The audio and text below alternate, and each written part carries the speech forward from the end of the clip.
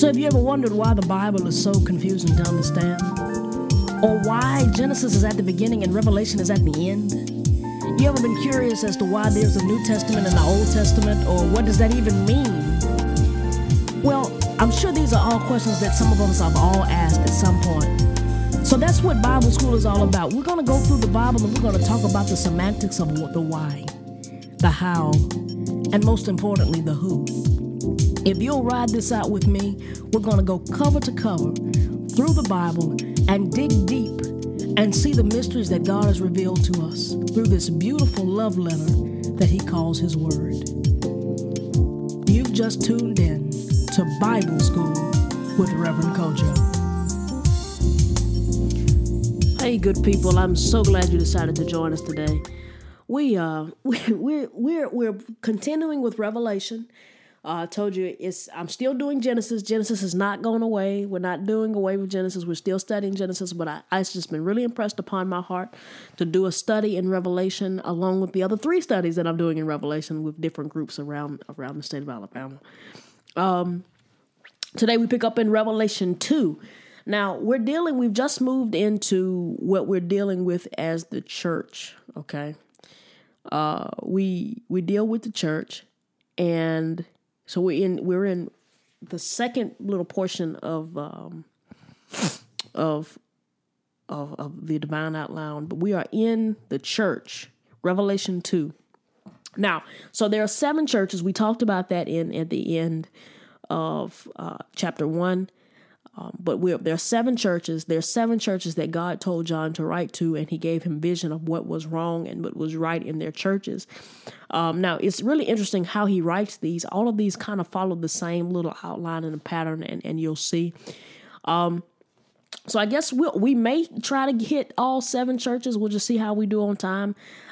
Depending on how we do on time, I might divide them up into a church, a podcast. We'll just see how much God gives us to eat from. And then we'll go from there. But we're going to start with Ephesus because Ephesus is the one he starts with in verse 1 of chapter 2 of Revelation. Okay. He says, "To the angel of Ephesus write, these things says he who holds the 7 stars in his hand, in his right hand, who walks in the midst of the 7 golden lampstands. I know your works, your labor, your patience, and that you cannot bear those who are evil. And you have tested those who say they are apostles and not. You have found them liars, and you have persevered and have patience, have labored for my name's sake, and have not become weary. Nevertheless, I have this against you, that you have left your first love. Remember, therefore, from where you have fallen, repent and do the first works, or else I will come to you quickly and remove your lampstand from its place, unless you repent. But this you have, and you hate the deeds of the Nicolaitans, which I also hate. He who has an ear, let him hear what the Spirit says to the churches. To him who overcomes, I will give him to eat from the tree of life, which is in the midst of the paradise of God." Okay. So to the angel of the, all right. So, he's talking to the angel of the house. Now, whether we're talking to the pastor or the actual angel, I'm not entirely sure. But this is what he says. And I want to go ahead and point out there are 7 letters to 7 churches, but all of the churches get all of the letters. Okay. And then they also get revelation, like he sends them all of this stuff. But these are the 7 letters. Ephesus.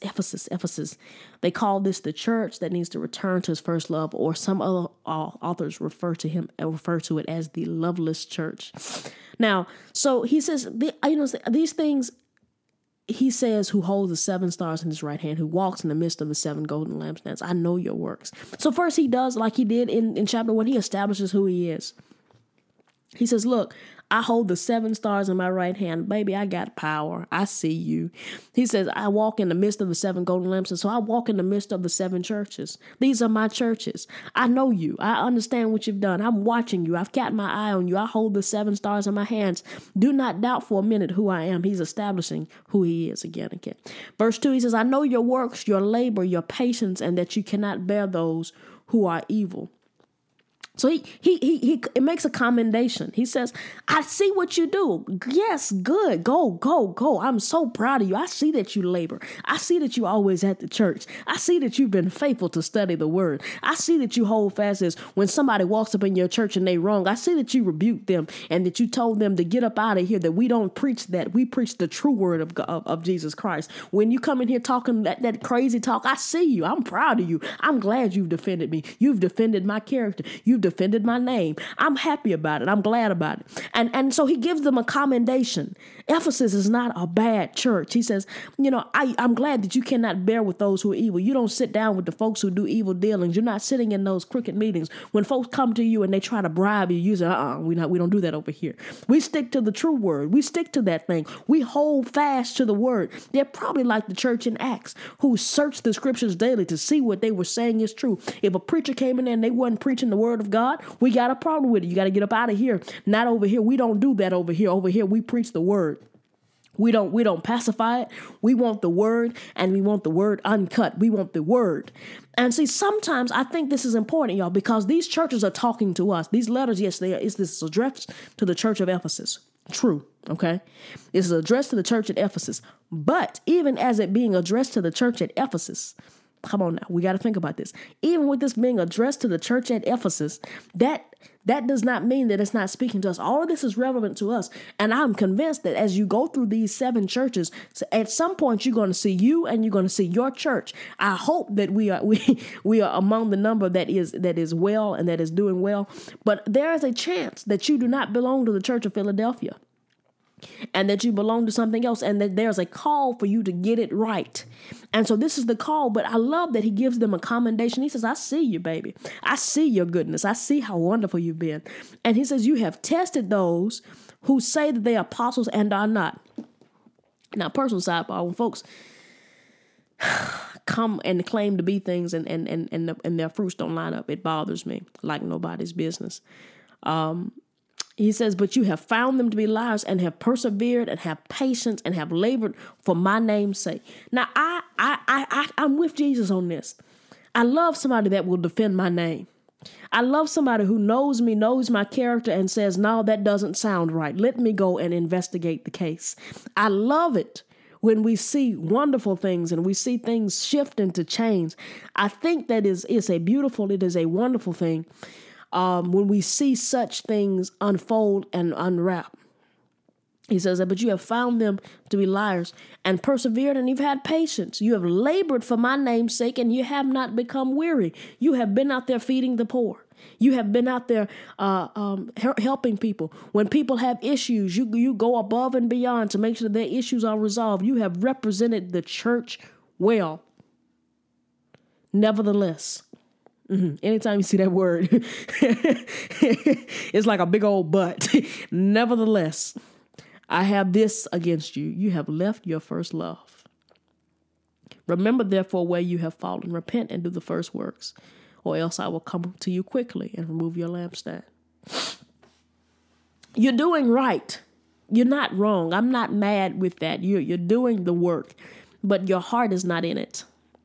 I see you working it out. I see you committed to making this thing work. I see you serving in the church. I know this, but you're burnt out.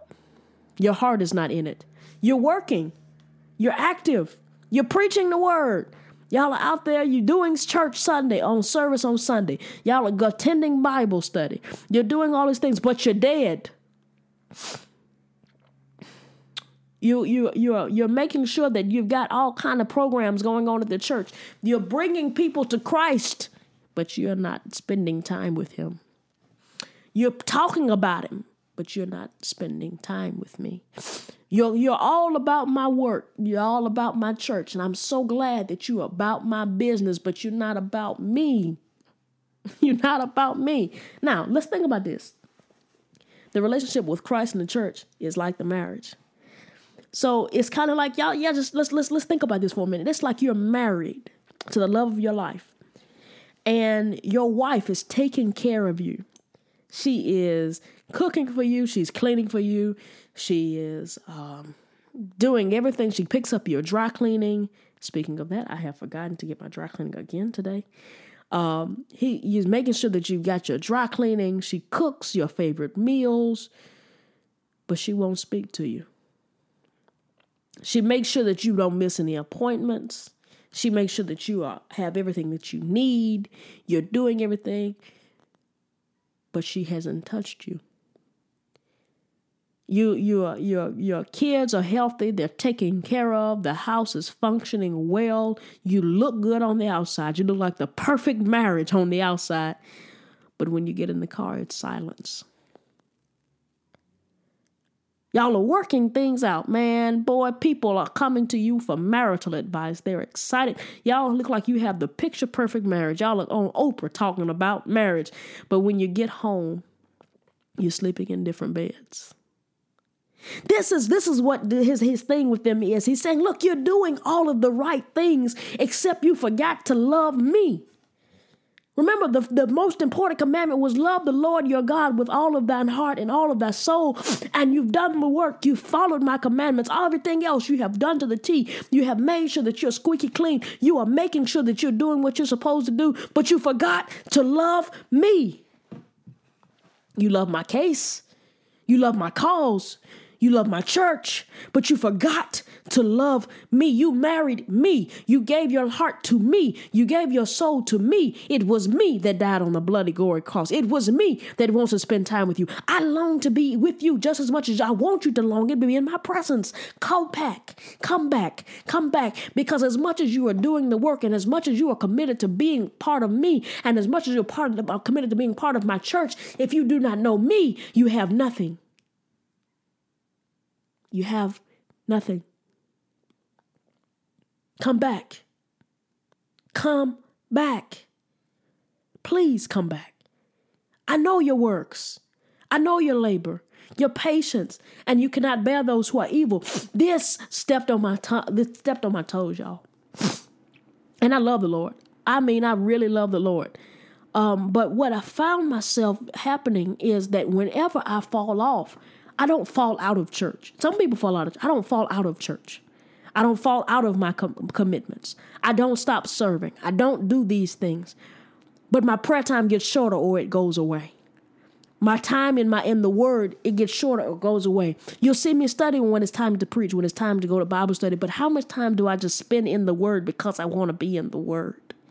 How many times do I say I just want to pray because I want to pray? Not because it's my time to pray, but because I just want to talk to the Lord. How many times do I just say, thank you, Lord?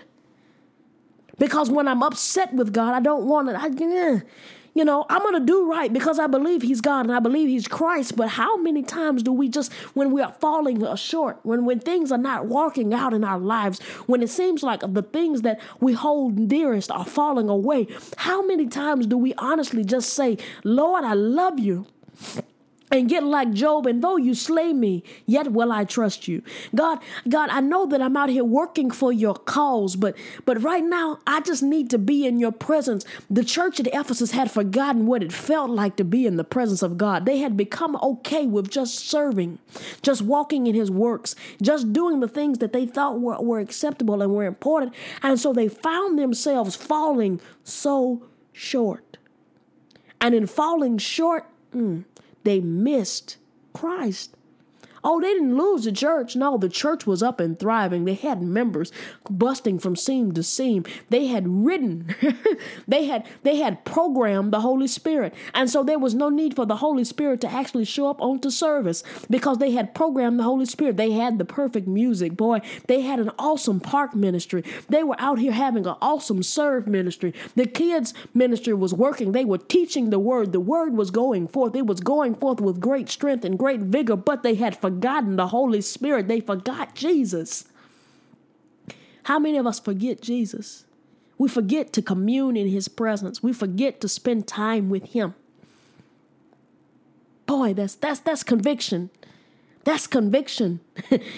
That's conviction. This may not be your issue, but I had to do a reset. Because in my life, I'm not going to fall away from the word. I'm going to preach the word. I'm going to teach the word. I'm going to study the word. I'm going to hate the things that are wrong. It's going to irk me to no avail when people are preaching something that's not real. When people talk about my God, I'm going to get upset. But when I'm down and when I don't understand, often I just be like, don't feel like praying right now. Not feeling it today. And so they forgot their first love. Take me back to the place when I first received you, when I first met you, when I first needed you.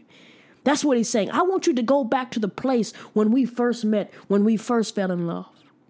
You're my bride, right? You're mine.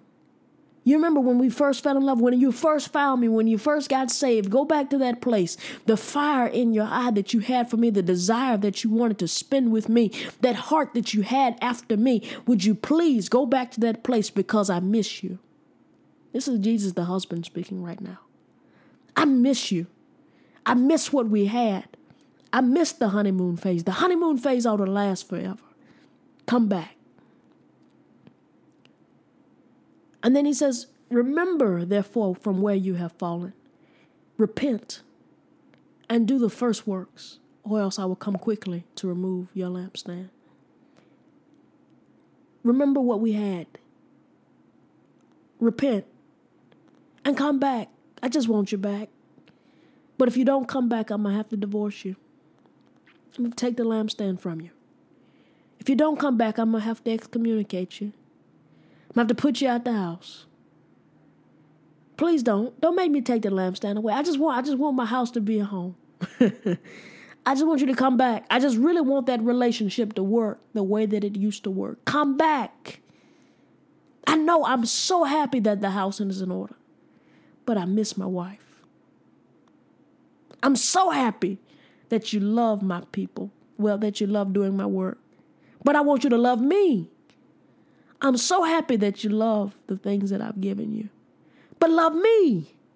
God wants you to love him. His desire is that you would hunger after him. See, it's great to do the works. It's great to have projects. I got projects spilling out everywhere. I got 2 podcasts, got blogs, got books coming out, always in the middle of writing a book. If I'm not writing a book, I'm preaching and teaching somewhere. I'm in class somewhere. I'm interning somewhere. I'm spreading the good news somewhere. Somebody's called me in to do this, that, and the other. I'm officiating this and doing that. And he just really wants me to just say, hey, wait. You remember you gave your life to me. Come spend it with me. I see you doing my work. I see it. But come spend some time with me. And then he says, but then he says, this you have. And he goes back and he remembers the commendation. He says, this you have, that you hate the deeds of the Nicolaitans, which also I hate. Now, the Nicolaitans, that word is like, they think that it's actually a word that they couldn't translate because they couldn't find one, but it really just means ruler over the laity. So, laity are people who just attend church. It's not your clergy or anything. So, ruler over the laity. Now, they say Nikolai is the Antichrist. And so, Nicolaitans would be the people who follow, the people who follow the Antichrist. And so, he says, you hate the deeds of Nicolaitans, which I also hate. You hate it. I hate it too. It makes your stomach boil. It makes my stomach boil. We bond over that. But even in you hating them, but do you love me? You hate their issues, and I hate their issues. I hate what they're talking about. Everything they're spreading is anti-me.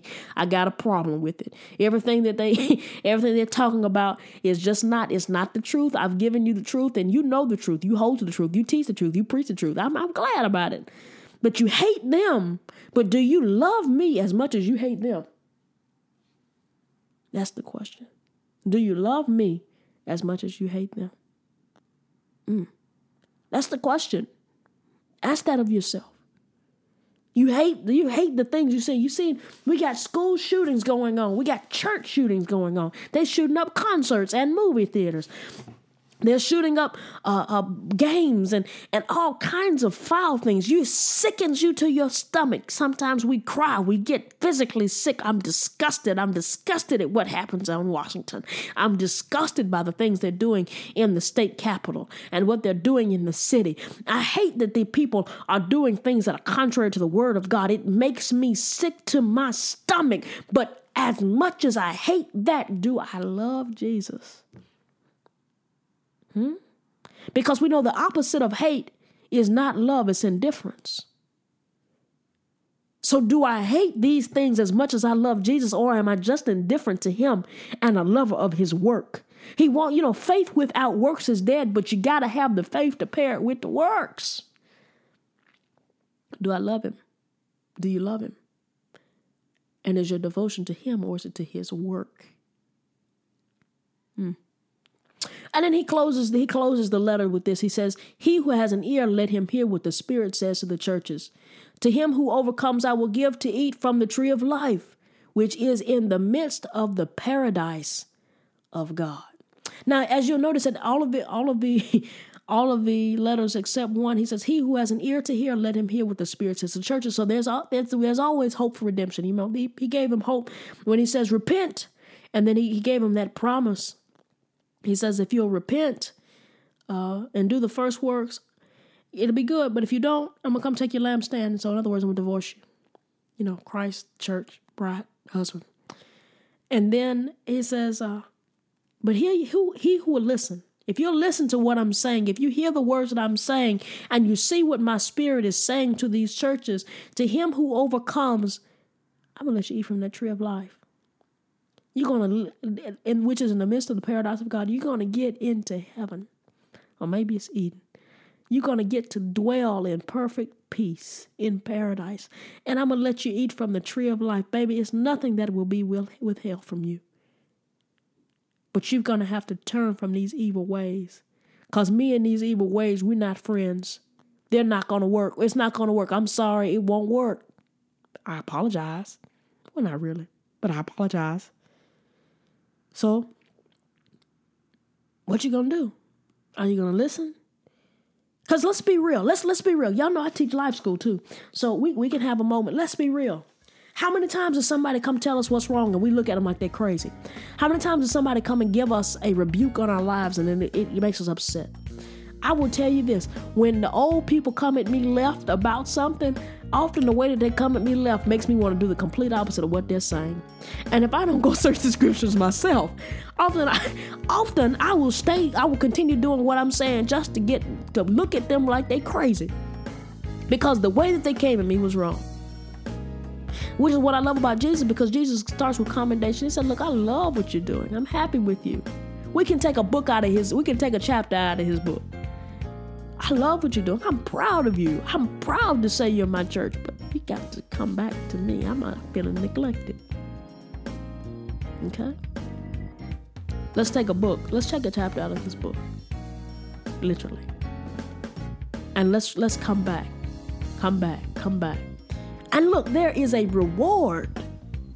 Absolute reward.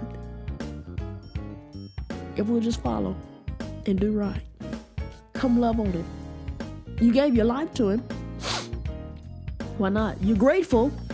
Oh boy, they start talking about the blood in church. You're running laps around the blood. But do you really love him? But, and I'm going to be honest with you. I sit in church on many Sundays and be like, oh, praise God. And folks be silent. What?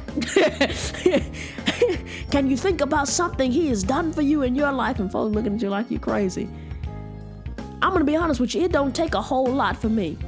Now, I'm not one of those shouters. But for me to get excited, it doesn't take a whole lot for me, because I don't need you to go back and chronicle my life. Just give me a flashback of just a couple of seconds of how he kept me and protected me. And it doesn't take a whole lot to reel me in. But I understand sometimes we get angry with God because we can't understand his ways or his methods. But we must trust that though he slay us, yet is he faithful.